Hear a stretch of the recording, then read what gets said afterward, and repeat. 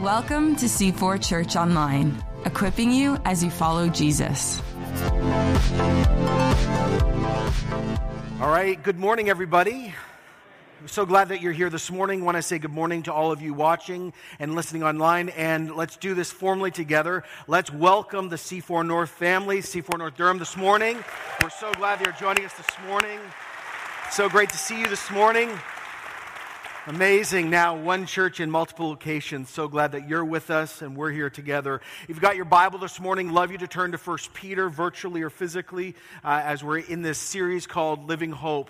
And as we've been walking for the last few weeks through 1 Peter, it's been very interesting to see what we've begun to sort of unpack. Number one, Peter has been unbelievably clear that we as Christians have a living hope because of the resurrection of Jesus Christ. Do you believe that this morning?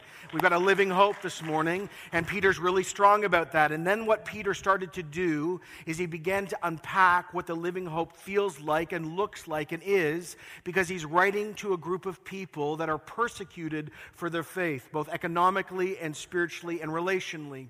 And so Peter, when he begins to outline living hope, spends a vast amount of time outlining and telling us and encouraging us about the love of God. And he roots us in the love of God, the call of the Father, the work of Jesus, the sanctification of the Holy Spirit, and all this amazing stuff comes out of chapter 1. And so he says we have a living hope. He spent a lot of time talking about the love of God, and then he threw something in that's very uncomfortable, especially for a more middle-class church, but significant to our faith. He said, now you have a living hope, and now you have a clear picture, and you have tasted, and you know the love of God is true. Remember what he said, now you must fear God even as a Christian. That we must begin to believe we will give an account for every motive, every thought, every action that we do in this life, and we will face God. And this isn't about heaven or hell, but this is about stewardship and worship. And he says, so you've got a living hope, and you know the love of God, and now you will begin to live your life and your thinking and your motives with the fear of God at the root of who you are, and all of that combined together. He said, now I have told you all of this. Now I command you to love one another. And Peter that roots all of this conversation in holiness. And verse 14 in chapter 1 is sort of that summary verse. He says, as obedient children, don't conform to evil desires you had when you lived in ignorance. But just as he, that's God who's called you, is holy, so be holy in all you do, for it is written, be holy because I am holy. And so Peter wants to continue the conversation about what holiness looks like when we're called to love each other as Christians. I came home a few weeks ago. Maybe you've had this experience. The house was clean. Hey, that's a miracle. Victory for my wife and I with 3 children. And the house was clean and organized. And I walked in and went, oh, wow. It's great that our house is clean. And I like order a little bit in the house. I can rest. It's sort of sanctuary for me when things are in order. So you can see I'm working through a lot of issues all the time. And so I come in. It was just yes. And then I walked in. I was like, something stinks. It was just like, what's wrong in this picture? Everything's right. And I went into the kitchen and I opened the garbage, and it was just like this. Ever had that experience before? You've just left it a little too long. Some of you are like, never. You have problems. Okay, well, that's our house. And so I walked in, and this beautiful home, everything was organized, but this stench had gone through our home. Light a candle wouldn't work. Time to get it out. Ever left your garbage in the garage in the summer and you've walked out and left it open? Ever had that experience? Any of you have cats? I just don't need to say anything else. You know what I'm saying? Here's the point. This house was nice and organized, but it was absolutely sidelined because of the smell, the garbage that we had left too long in our home. And Peter says these words, as we're going to get into this, you are a house together as one people, and you cannot allow garbage to begin to build up in the house, because no matter how beautiful the house is, no matter how organized it is, if it is full of garbage, it will smell, and no one will want to enter into that home. And so Peter begins to outline what holiness and the love of God and love for each other looks like when he continues this conversation. And so in chapter 2, he outlines what this deep love looks like among believers. And he says this in 1 Peter 2:1. Therefore, Anytime someone in the Bible writes therefore, that means because of everything else I've just told you, the love of God, the fear of God, the calling of God, your living hope, he says, therefore, now all of that should be clear in your mind, and you know it. Now as Christians, rid yourself of all malice and all deceit and all hypocrisy and envy and slander of every kind. Get the garbage out of the house. Now, it's interesting why he addresses this. A community under pressure is always at the mercy of itself. A community or family under pressure tends towards bickering and division when things are tough. You know this in your own family. When there's a job problem or a health problem or finances aren't great, you begin to turn on those you love out of frustration. Now remember, this community is actually under physical threat for their faith. And Peter's saying to them, you know the love of God and you know the fear of God and you know your living hope is true, but the pressure is mounting more and more. And so we must make a communal vow together that we will not allow ourselves to turn on each other and begin to violate this beautiful home with garbage that in the end will drive us out. He says, as we become more attacked, we must guard our inside. And so Peter says, let me address the attitudes and the actions that could kill God's love and smear our living hope and help us avoid the fear of God and shatter what God has begun among us. He says, look, this stuff is like acid. This can burn through the walls of a community in a moment. He says, number one, I want you as a Christian, if you call yourself one, to rid yourself. It's a strong word. Put away, throw off, get rid of the garbage, throw or discard the habits and attitudes that are harmful to one another. Throw out the garbage, because if you don't, things will go sideways. So garbage bag number one, very stinky, malice. Well, what's malice? It's an Old English word. It means ill will towards another person. Malice actually is demonstrated this way in a family or a church. Bitterness, grumbling, and complaining. How many of you have done church more than a day? Please raise your hand. You're all laughing already. I love it. Have you ever been in a church where there is grumbling, complaining, and bitterness? Please raise your hand.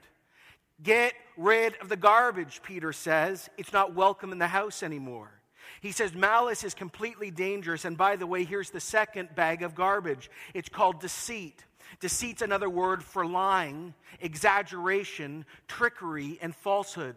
It can even manifest itself in an inconsistency between what you say you believe about the world or God or doctrine and how you live. It's acting one way but having a different motive. Deceit is when you do not speak honestly or you do not speak under the authority of Scripture. Malice, grumbling, complaining, deceit, which is basically lying. And then he says, and hypocrisy. Hypocrisy comes from the Greek idea from Greek theater of one actor having many masks. He says insincerity will always kill a local church. Your motives when you speak appear pure but are not pure. You act one way or you think something about one person, but you pretend that everything is okay in their presence. And then he says, so you've got deceit, and you've got malice, and you've got hypocrisy. And then he says, oh, by the way, let me tell you where the unholy spring comes from. It's called envy.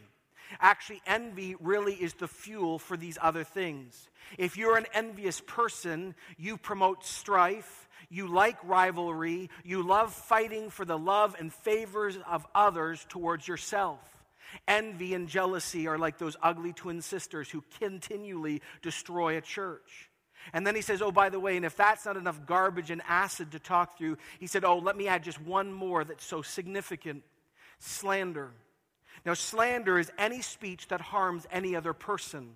Slander is when you insult or you malign or you slur or smear or vilify or defame or gossip or you curse or any conversation that casts any doubt on a person's reputation, or here it is, and their motives. If you say this person, when they said that, means this, and you have no access to their motives, it's slander. See, words matter in every part of life, and words matter in a church even more. Think about the scriptures. The world, creation itself, was brought into being by words. Do not underestimate the power of words. Words are creative, and once they are released, they always create. Words are alive and active, and as James, Jesus' half-brother, says, they can destroy and set a whole forest on fire, or they can bring life. Now, of course, slander takes many forms. Much of slander is actually never used with words, it's body language. When someone says something about someone, you just go, slander, or prayer requests, or a concern, or problems, or publicly or privately doing all these different things. This is the critical thing that Peter says cannot be allowed any longer. One person said, deceit is practiced in one's face, and malice is done without a person present. So malice is when someone's not there, and deceit is when someone is there. And Peter comes along and says, I just want to tell you, since we're all under persecution right now, it is not tolerated. This is not allowed anymore. This garbage must be removed at this moment from the church, and the church must make the decision to do this. Now he says, I want you to replace these dangerous acid-like attitudes with something else. He says, verse 2, I'd like you to reverse it with truth. So like a newborn baby, crave pure spiritual milk so that by it you may grow up in your salvation. Now notice all the evil acts that Peter has just talked about have you or us at the center. Malice and deceit and hypocrisy always is about protecting you or promoting you, or they're fed by fear or pride. But our movement's countercultural. So Peter says, I want everyone to choose to reject self-sufficiency and depend on God like a newborn baby. I don't know if you've ever had children before. This is still recent memory for me. When my children decided they were hungry when they were babies, I knew it. They would scream and scream until it was done. And God comes along through Peter and says, this is the image I want for the church, that we would be so in tune with our need for holiness and realizing like a newborn babe, we cannot be holy or love God or have the fear of God or love each other unless we continually come back time and time again to God himself and say, please help me. Now, a lot of times when people read this, especially as older Christians, they go, well, this isn't talking to me because I'm not a new Christian, so I'm not a newborn babe. Wrong. Peter says very directly here, like a newborn baby. Certain people getting this letter, this circular letter, were actually 30 years already in the faith. What is being said here is this: like a newborn child, eagerly and frequently always make time for the milk that God is giving. Well, the New Testament image for milk is God's word. It's interesting, if you read the church fathers, I was reading them this week, some of them, and what they used to do when someone became a Christian is just after their baptism, they would give them a cup mixed with milk and honey. And they were to drink that between their baptism and communion. And as the priest or pastor would give it to them, this was a reminder that they were committing their life to drink the milk of God, and they were declaring that they had tasted and seen that the Lord is good. Isn't that a cool symbol? And this is exactly what Peter is saying. He says, look, we have these attitudes that could wipe out a church in one moment. We all have to make a communal decision that they will not have any ground in the church anymore. And instead, we are all going to continually make the decision, like a newborn babe, to go to God so those attitudes do not take root in any life across our whole community. And so Peter says, and he's not angry when he says it, it's not a statement like, he's just like, look, everybody, grow up in your salvation now that you have tasted and seen that the Lord is good. See, birth is not the end of life. It's the beginning of the process. And we're now called to grow up in our faith. And the process of growing up in your faith, it doesn't matter if you've been a Christian for 10 years or 40 years. The sign that you are growing genuinely from God's perspective in our faith is that you decide as a follower of Christ, and we as a family decide that we would invite the Holy Spirit to convict us every single time we start piling up garbage in our own lives immediately.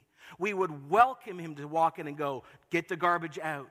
And also that we would be marked as a church by people who love God's written word, and we would sit under God's written word, and we would crave the word of God like a baby craves milk. Those are the two signs you are truly growing according to God. He says, now you know the love of God, and you know that the old life is not worth it.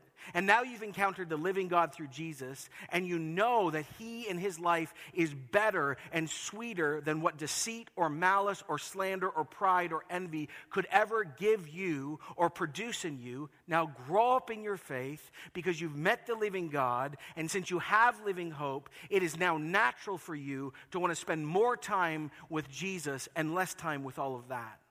And so Peter continues to write to this church, and here's what he says next. So as you come to him, the living stone, rejected by people, but chosen by God and precious to him. Now, by the way, I read this quickly this week and had to stop and realized I'd missed this. This is a huge wow moment if you're a Christian. Do you see that phrase, as you come to him? This is literally lifted out of the Old Testament from Leviticus and Exodus.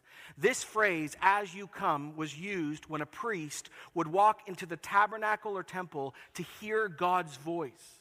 This was used when Moses walked right into God's presence into the tabernacle. This phrase was used when the high priest walked into the Holy of Holies once a year to atone for the sins of a nation. And notice what Peter says. Now, to all of us, everyday, regular Christians, we get to do this without even thinking. Isn't that amazing? And he says, and what happens every time we walk into the place where angels fear to tread? What happens? Well, we always continually are encountering one person. See, as we enter in, as you come to him, the living stone, rejected by men. In other words, as we come in, we continually encounter Jesus. And notice the description of Jesus. We sang about it, and it's critical. The what stone? Everyone say it loud. What's the word? The living stone. And I love that this is actually a name for Christ that we need to remember. Jesus is living. He is not dead. Jesus is living right now. He did not set up a movement or moral rules. There is no monument to find Jesus on earth. Jesus is living. He's our cornerstone. He's the foundation of the church. And when we come into the place called holiness, we always encounter the living Jesus. Isn't that great, powerful, and beautiful? But interesting, when you see this, we also begin to see there are only two responses to the living stone. Either you accept him or you reject him. Peter's going to use some very strong images in the next few minutes. He says, many have come and examined Jesus thinking they actually knew best, that they were expert builders, and they determined that Jesus should be cast aside and he was unfit. Herod, Pontius Pilate, the religious leaders of the day, but billions of people since have said about Jesus and to Jesus, you are unfit, you are not right, you are not stable, you are not true. But what this scripture declares and what Peter's going to keep outlining is this. God the Father has decided to say, no, I override every human decision and every human evaluation, and all judgment is nothing because I have decided, the Father says, to make Jesus my forever living stone, my forever yes, and my whole kingdom is built on him. Verse 5, he says, now that's true of Jesus. Peter says, let me talk about you. And you also are like living stones, being built into a spiritual house to be a holy priesthood, offering spiritual sacrifices acceptable to God through Jesus Christ. Jesus is the cornerstone. We are living stones making up this ever-growing spiritual house. Here's the amazing fundamental truth of our faith, that we as Christians across all spaces and all times and all denominations, death does not even separate this. We actually are the temple. There is no more temple where God fills on earth. Every Christian on earth is possessed by the Holy Spirit and unites us into one great house. It's what Paul said in 1 Corinthians 6:19. Do you not know that your bodies are temples of the Holy Spirit, who is in you, who you have received from God? You are not your own. So Peter says, I want to remind you, you're not just a temple. You don't just have prime access to God. You're not just loved by God. He says, there's something even more going on. You form a holy priesthood. Would you turn to your neighbor this morning and look at them? Just do it right now. I know. Just say, you're a priest. Say it real loud. In the north, you're a priest. Some of you are going, oh, no, no, no. Yes, you are. Yes, you are. Father and mother. Yes, you are. Okay, I want you to catch this. Every Christian on earth is holy. That means separated, consecrated, made right before the Father, and called into holiness. But not just holy, every Christian on earth, no matter gift or background, is a priest. Well, what does that mean? It means this. We all have equal access into the place where angels fear to tread. We can go and we can serve God directly, so access is the same, but roles are different. Never change the scriptures here. This does not mean that there are not spiritual gifts and we don't have different roles. This is not saying that there are not offices like elder and deacon. No. That's a different conversation. But what Peter is saying, think about this, to Jews and non-Jews, slave and free, men and women, he's saying, I want to remind you, even when you're being persecuted, guess what? You all have access. You have greater access to God than the high priest. You have greater access to God than Moses. You have greater access to God than any person in the Old Testament, because Jesus, the living stone, has made you a living stone. You're being built into this amazing house, and you get to walk in with boldness. Isn't that amazing this morning? That's the truth of our faith. You can clap about that. That's amazing. We are priests together. Now the question is, Peter says, well, we offer spiritual sacrifices to God. Well, what does that mean? Because Jesus ended the sacrificial system. Nothing has to die anymore because he had the permanent death and then permanent resurrection. So what is a spiritual sacrifice? Well, actually, it's not complicated. Anything you do in the name of Jesus with the right motive for the kingdom is a spiritual sacrifice. Prayer, evangelism, loving the poor, taking communion, coming to church, anything you do that is kingdom-oriented and you do it for the glory of God and not yourself becomes an amazing spiritual sacrifice in this new temple towards God. So Peter says, I want you to know who you are. I want you to celebrate what God has done in your life. I want to remind you have amazing access. I want to remind you that you're called to love each other. And so as we're being built into this huge house, Peter stops. He says, but I need to come back to Jesus for a moment. He says, by the way, there are only two options for all people as they move forward to the end. It says in the Old Testament, verse 6, see, I lay a stone in Zion, a chosen and precious cornerstone, and the one who trusts in him will never be put to shame. Now to you who believe, oh, this stone, this is precious.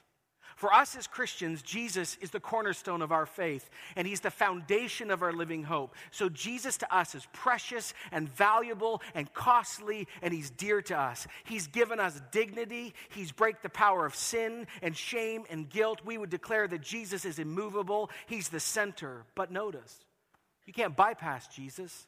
The stone's too large to avoid, to walk around, or walk away from. Peter says, still quoting the Old Testament, but to those who do not believe, the stones the builder rejected have become the capstone, and a stone that causes people to stumble, and a rock that makes them fall. They stumble because they disobey the message. That's the good news, which is also what they were destined for. When you embrace Jesus, he becomes the foundation for your faith, your life, your practice, your purpose, your morals, your living hope. But for those who say no to Jesus, they will stumble and fall, whether in this life or the next. It's interesting, if you read Philippians 2, it says that at the end of time, every single person will have to declare that Jesus Christ is the King of Kings and the Lord of Lords to the glory of God the Father. Every Muslim, every Hindu, every atheist, every agnostic, every Jew, every person on earth, no matter their background, will face Jesus Christ, and whether they want to or not, they will have to declare that Jesus is who he always has been and is today. He says, this rock will make many stumble. You know, the most famous verse in the Bible other than Psalm 23 is John 3:16, every American football game, even though. Anyway, right? For God so loved the world that he gave his one and only Son, that whoever believes in Jesus will not die but have everlasting life. And people applaud, but they don't keep reading. See, John says the exact things that Paul says, and Paul says the same things that Peter says. See, verse 18, whoever believes in Jesus is not condemned. But whoever does not believe stands condemned already, because they have not believed in the name of God's one and only Son.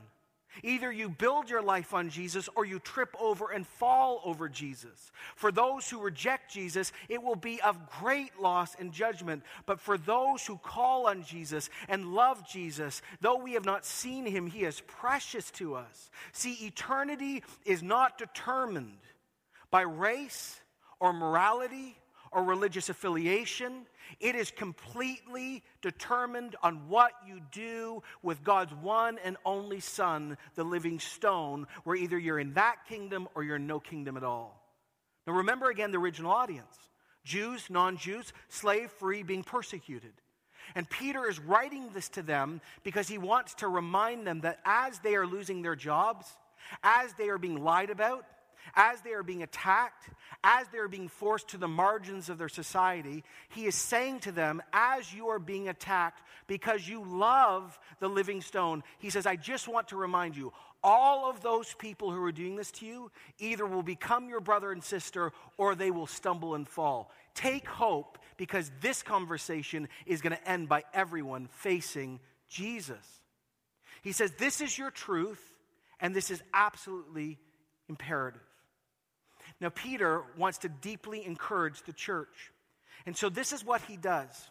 Peter does something again that if you, especially if you're a person from a Jewish background this morning, you will understand the scandal of what he as a Jew does. Peter takes the most precious and the most sought after descriptions of the Hebrew people given by God, and he gives them now to the church. Now, I want to read something from the story of Moses, because only when you know your Old Testament does the New Testament burst forth into life. Listen to what God said to Moses to say over his people. Exodus 19:5. Now, if you fully obey me and keep my covenant, then out of all the nations you will be my treasured possession. And although the whole earth is mine, God says, you will be for me, notice, a kingdom of priests and a holy nation. These are the words you're to speak to the Israelites. Everyone got that? Now I want you to hear 1 Peter 2:9. But you, church, Jew, non-Jew, you are the chosen people, a royal priesthood, a holy nation, a people belonging to God, that you may declare the praises of him who called you out of darkness and brought you into his wonderful light. You are now the new and permanent spiritual nation, not based on ethnicity, not based on geography, but based on your relationship to Jesus, the Messiah, King of the Jews, and the Son of God. Peter says it again, you're chosen and elect and predestined and foreknown. And as Jesus was chosen, you were chosen. And like I've told you, he says, you're all now priests. But let me add a descriptor, he says, not just priests. You're royal priests. You get to approach the king without fear. You get to approach the king of the universe and serve him. You've been chosen to be in his presence, chosen to obey him, chosen to be holy, chosen to be loved by him, chosen to show the world who God is in his fullness. And notice the description. It is so unbelievably barrier-breaking and powerful, and it is at the reason, at the heart, why all garbage must be thrown out. We are built into how many nations? One or many? No, oh my goodness, 3 people. How many? One. There is only one temple. There is only one nation. There is only one church from heaven's view all around the world. We are being built into one group of people that actually transcends all of our differences, because we are rallying around Jesus, our living stone. And Peter says, and what do we get to do when we rally around Christ? He says, verse 9, that we may declare the praises of him who called us out of darkness into his wonderful light. This is when Christians get their preach on. We go, you know what? I was blind, yes. Ignorant spiritually, yes. Owned by sin, I admit it. Death had the final say, I admit it. Satan, I didn't even believe in him, but he really was real and he held me. Spiritually dead, it was true. My actions always had me at the center, and so I was an enemy of God. But that's not me anymore. I was called out of darkness, and now I get to live in the light of God. Now, Peter says, by the way, if any of you are crossing your hands and getting defensive, even as Christians, he says, you want me to bring home the extent of darkness and how bad it was? He says in the next little verse, he invokes one whole Old Testament story in one verse. He invokes the story of Hosea. Do you know the story of Hosea? Hosea was one of God's prophets. Hosea's wife was unfaithful.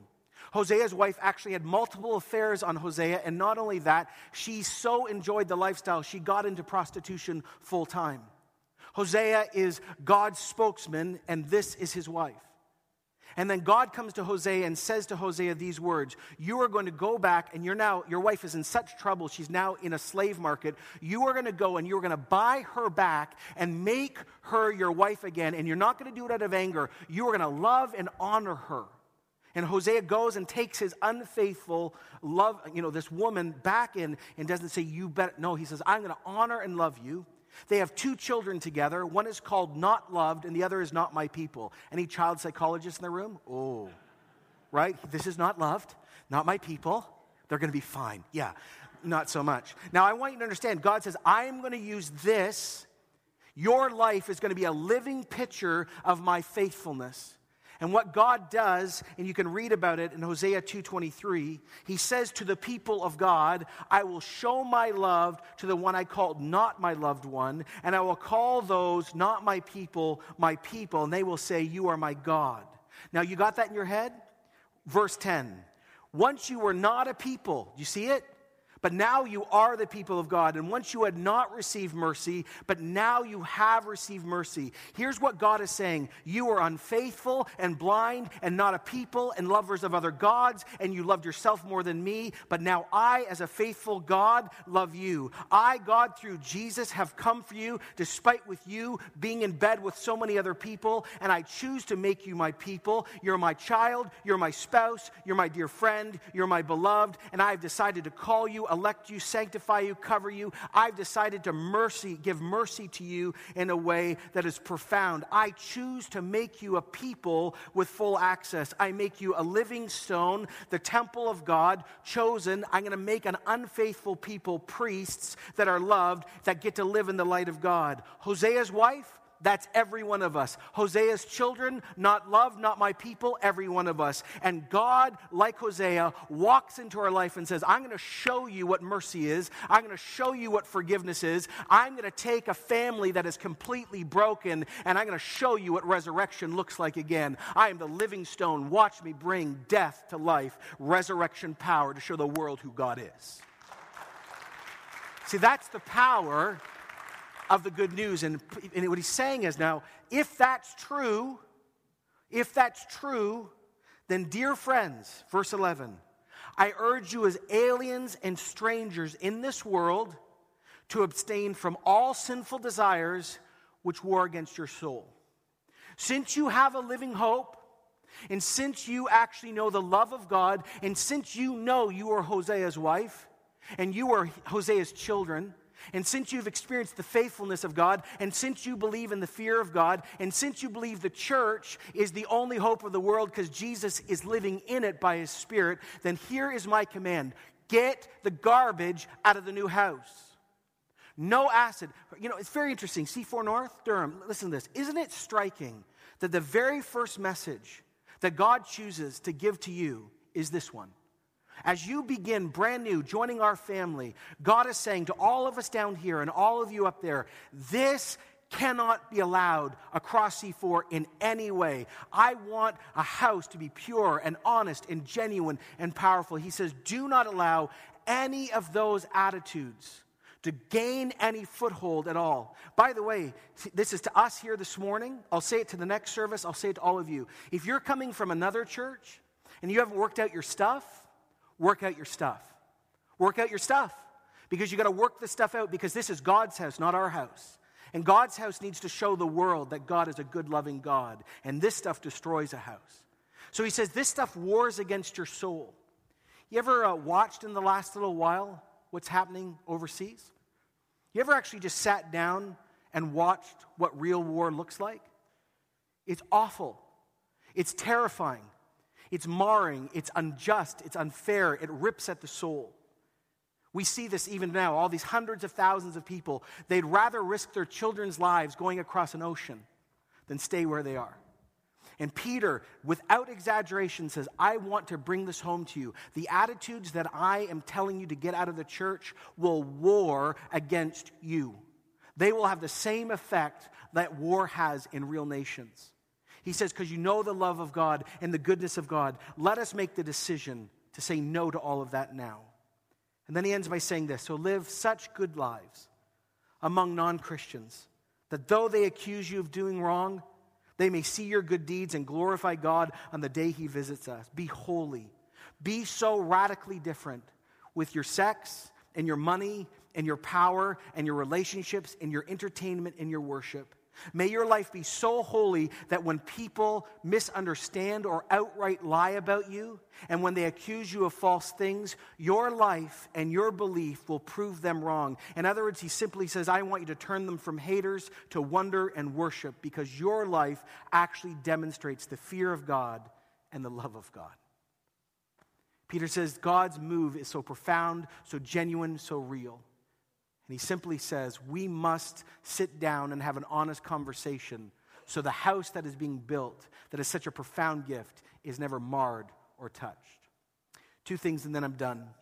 To some of you that are here today, and again, you are just people who are searching and wondering and questioning. Like I always say, you may be of another faith, no faith at all, or you may have the title Christian, but you know in your core you are not a follower of Christ. Let me just give you a thought today. I've preached this before. In a world divided by race and gender, about how much education you do or do not have, or the mistakes you've made, by people you know or don't know, in a world of violence and political extremism and family breakdown and religious fanaticism, in a world that's closer and yet never farther apart, in a world now of 7 billion people plus, I ask you this question. Is there any person or any movement that can meet the needs or answer the questions that are found in you, your children, your family, your coworkers? Is there anyone who can give honest peace, a new start, and forgiveness for all the stuff you've done in secret or in public, and actually teach you and give you the ability to forgive every person that has ever hurt you? And I'm here to declare this morning, and we would do this as a church, the answer is 100% yes. Jesus, the living stone, God in flesh, has come and given us a life we could never have, died a death we deserved. He's raised himself from the dead by the Father's power. And at that moment, he has overcome everything and every experience that actually would block us from God and each other. And I just want to say this morning. Look at all the amazing things that God promises those who embrace Jesus. I just want to ask you this morning, what do you do with Jesus? Would you move from darkness to light, from not loved and not a people to now being part of God's new and permanent people? Would you wrestle with that? Would you think about that? Would you struggle with that? To us as Christians here gathered this morning, we who belong to this church, here's my last words to us. There's pressure, and there's a call for love, and there's a call for unity. It's interesting, as you look at Peter's descriptions of the church, they're very high and very lofty. Called and loved. But you know what? Peter's churches were no different than ours. If we hung out in Peter's churches, they didn't worship better or didn't have better theological... Listen, same deal. But Peter kept looking at the church from heaven's view all the time. And Peter wanted to inspire us not only to something that could be, but must be. And he did it because he reminds us of the love of God and our living hope and the fear of God. And he calls us together to a new standard of ethical living out of those things. And I want to say this again. In moments of great pressure, the tendency for families is to turn to bickering and turn on each other. And we at C4 at this moment, I just want to say this to everyone, we're under tremendous pressure right now as a family. Now, it's good pressure. It's good pressure. All this growth and this launch of C4, this launch right now is an example of that. And our global partnerships and all these people coming and on. This is all good. And all I want to say this morning is this. In the middle of growth, in the middle of baptisms, in the middle of giving, in the middle of launching new sites, in the middle of all the stuff we're doing for the glory of God, I just want to remind all of us of one thing, and it's critical. Not one of us in this church can give ground to the devil, and not one of us in this church can get involved in the things that Peter says we are forbidden to do. Because if we do, we will turn on each other, and as the pressure grows, we will actually collapse from the inside and the outside. God is doing a new and mighty and powerful thing among us, and we are called to guard what the Lord has planted. Do you agree with that this morning? So why don't you do this? Would you stand with me this morning as I pray? All of you in the north, would you stand this morning too? And as we get ready to respond in song, there's no wagging finger here. This is just a commitment to this. So let's pray together. Lord, thank you for your word. Thank you for your love. Thank you that when we were Hosea's wife and we are Hosea's kids, you came for us anyways. Thank you that you love us and you've called us and you've made us new and different. But here's our prayer. This is where discipleship gets real. Rubber meets the road. Lord, this church is filled with broken people, all of us. And you know our tendency. And so here's our question to you this morning. Lord, are you pleased? And Lord, we're asking you to deal with any form of malice, deceit, hypocrisy, envy, or slander of every kind. We welcome, would you do this? Would you put your hands out, church, in front of Christ? Would you do this in the north? We welcome you, Holy Spirit, to deal with any of this in our church, because we want holiness in this church. We want love in this church. And we pray that you would root this garbage out of the house so that when people see our lives, they will say, even though I don't like you or I've even lied about you, man, do I want to meet the God you've met. Lord, we can't preach this. We just can't preach this into ourselves. We need a work of Christ. So you've promised us renewal. You've promised us revival. You've promised us awakening. And so we know that revival is connected to the lordship of Jesus. So because God loves us and because God cares for us, we pray, oh Lord, continue to confront us and root this stuff out so we can be free and we can be joyful and we can love each other and show the world that the world does not have to stay the way it is. In the name of God the Father who called us together, we say amen. In the name of God the Son who died for us, we say amen. In the name of the Holy Spirit who makes us like Christ, we say amen. Let's sing to him together today. Thanks for joining us. To connect to the ministries of C4, visit c4church.com.